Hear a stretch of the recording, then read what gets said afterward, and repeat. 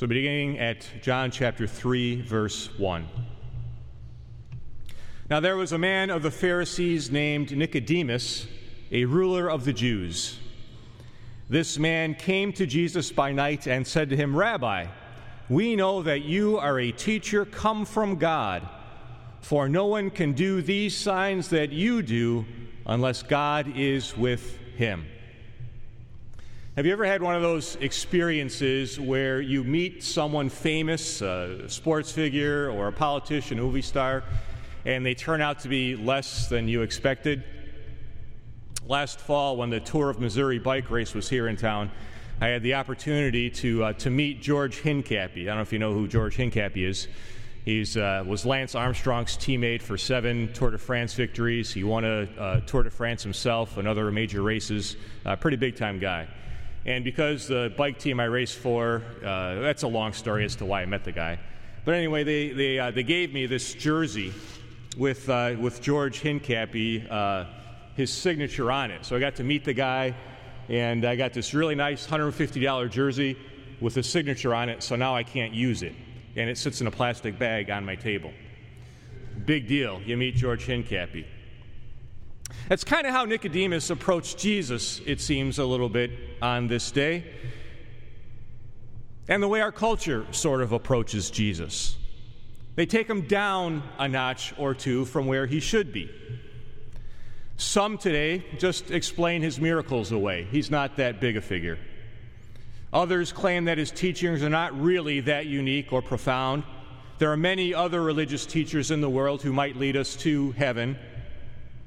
And Nicodemus comes to Jesus just that way.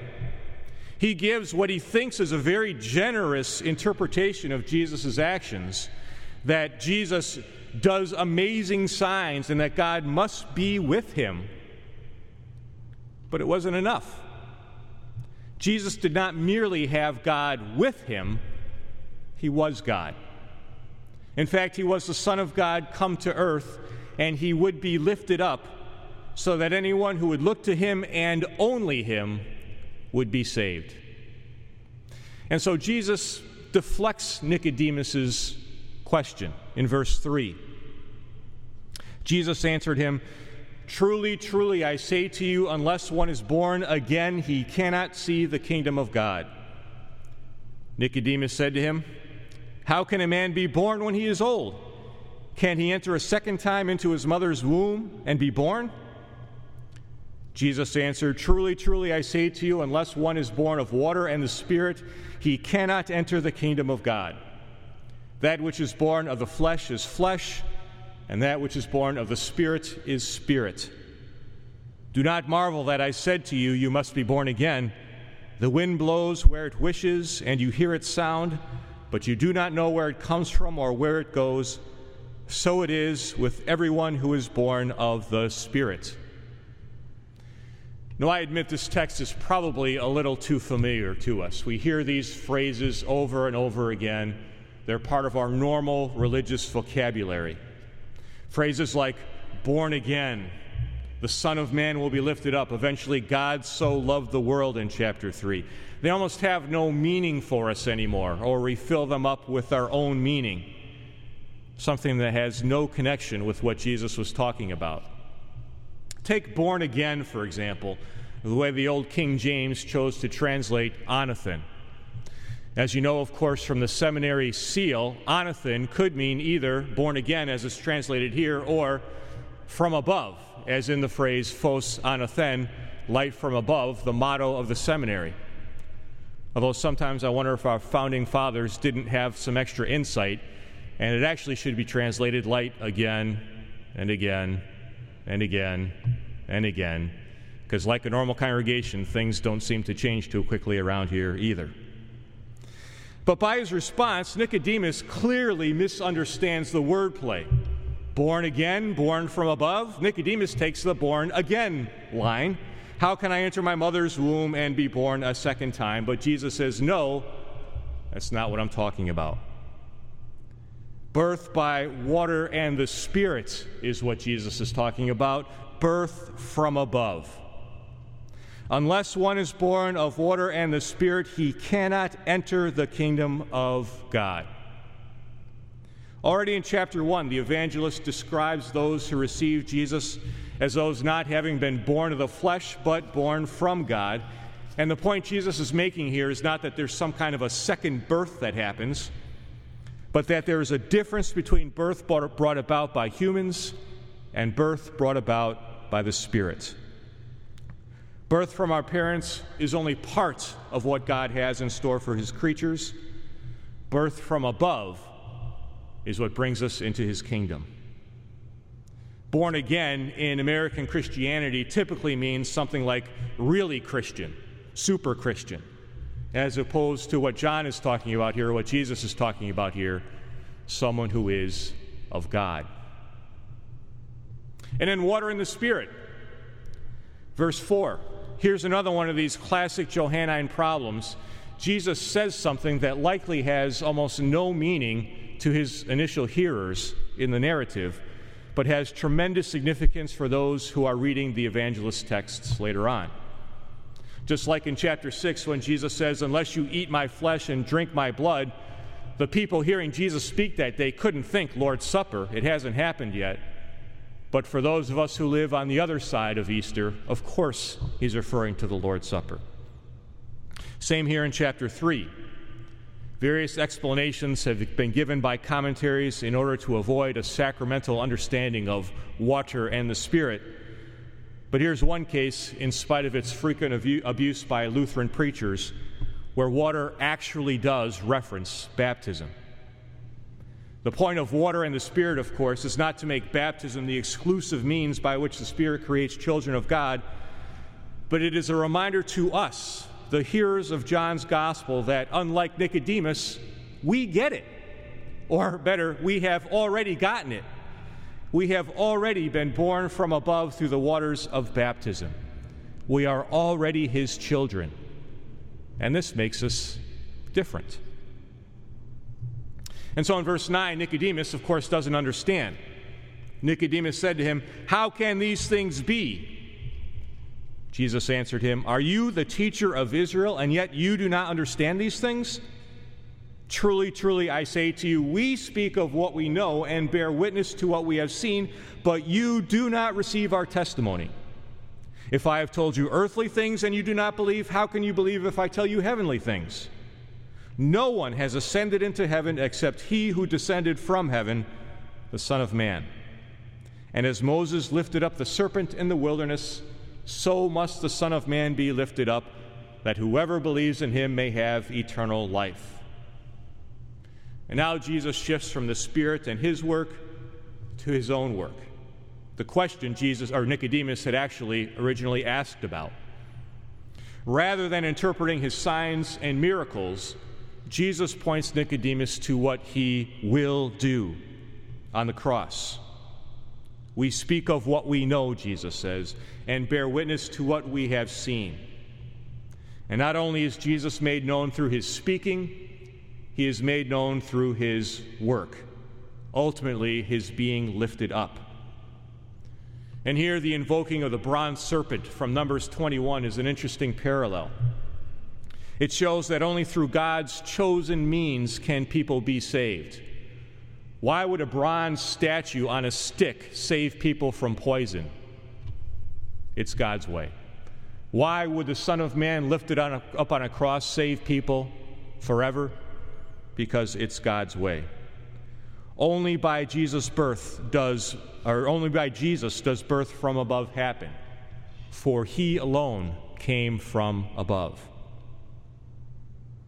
And then we get the verse everybody memorized in kindergarten. For God so loved the world that he gave his only Son, that whoever believes in him should not perish but have eternal life. For God did not send his Son into the world to condemn the world, but in order that the world might be saved through him. Whoever believes in him is not condemned, but whoever does not believe is condemned already, because he has not believed in the name of the only Son of God. And this is the judgment. The light has come into the world, and people loved the darkness rather than the light, because their works were evil. For everyone who does wicked things hates the light and does not come to the light, lest his works should be exposed. But whoever does what is true comes to the light, so that it may be clearly seen that his works have been carried out in God. And now Jesus moves from the salvation of individuals to the salvation of all creation. Unless the one who believes is the focus of verses 1 through 15. But in verse 16, the focus shifts to the world. God so loved the world, but not everyone receives this love of God. Indeed, Jesus had already hinted at this in verses 11 and 12, where he says that we bear witness to what we have seen, but you have not received our testimony. You see, the lifting up of the Son of Man on the cross and the giving new life from above by water and the Spirit so that we may have eternal life marks a change. It marks something different in us, something different from those who have not received the truth, who have not received the love of God. Now, often when we hear this verse, God so loved the world, whoever believes in him may have eternal life, we take it to mean that God loves us, and so when we die, we get to go to heaven. And we kind of sit around and make sure we believe the right things, and everything is going to be okay. But that's not where Jesus goes with this.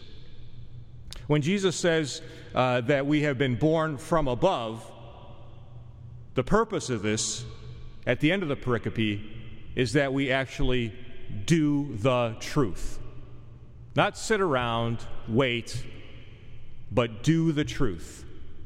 Our deeds, Jesus says, show that we are, in fact, in the light. Indeed, they have been done in the light because they are done through the one who is from above. They are literally done in God. Our deeds are done in God. You see, life in Christ is not some sort of Gnostic experience where we merely attain some kind of knowledge, stuff our heads with interesting tidbits about God, and then wait until our brains, or more accurately, our souls, get taken up into heaven.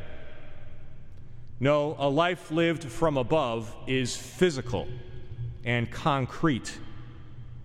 It is not lived in the brain, but lived in this world that does not receive Jesus. And in this world, we are often called to live in a way that is fundamentally different from those who have not been born from above. They do wicked things, and we do the truth. And while it may be tempting for us with all our knowledge and insight to blast away at whatever current societal problem is in the news, take your pick, gay marriage, the whole abortion issue is back on the table again, take your pick.